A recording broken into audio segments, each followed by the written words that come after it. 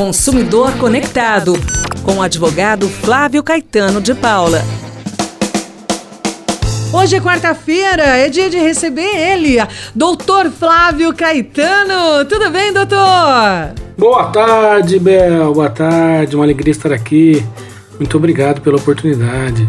Um abraço a você, a todos e todas os ouvintes da Rádio Paiquerê FM 98.9.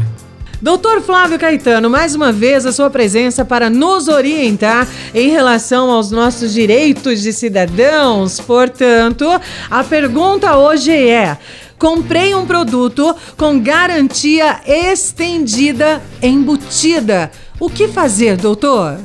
Garantia estendida. Esse sempre é um tema delicado, não é?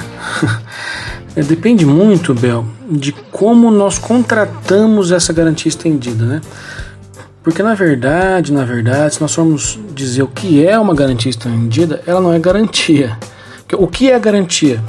A garantia é que ela é literalmente a garantia que a fabricante dá ou que a lei obriga a dar, e aquele produto vai estar em perfeitas condições de uso, senão está garantida a troca, a solução do problema, enfim, alguma coisa nesse sentido. A garantia estendida não é.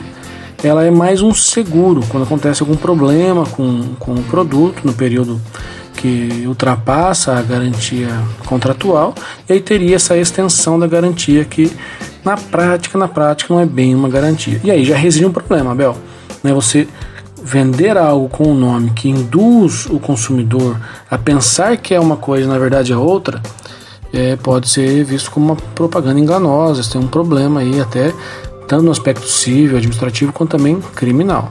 Então tem que olhar bem como está sendo feita a oferta, né, a propaganda disso. A outra coisa é, quando ultrapassado o prazo da garantia contratual, e aí começaria a valer a garantia estendida, se o problema que surge for um problema de fábrica, um defeito de fabricação, a fábrica dá a garantia também, né, porque é um vício oculto. É obrigatória a garantia em vício oculto. Então, a partir do momento que surge o vício, ou que o defeito ele fica aparente, aí o consumidor tem 90 dias para reclamar. Então, além do prazo da garantia contratual. Não precisaria, portanto, da garantia estendida, Bel. Mas eu já contratei, já aconteceu, já estou com a garantia estendida. Bom, você pode tanto cancelar a garantia estendida, né, porque se houve uma enganação na contratação, quanto observar quais são passar a observar quais são as cláusulas, como fazer para melhor utilizar esse serviço que está sendo disponibilizado. Mas o consumidor pode cancelar sim, só procurar pelo Procon ou na plataforma consumidor.gov e aí cancelar essa contratação. É isso aí, Bel. Consumidor Conectado, com o advogado Flávio Caetano de Paula.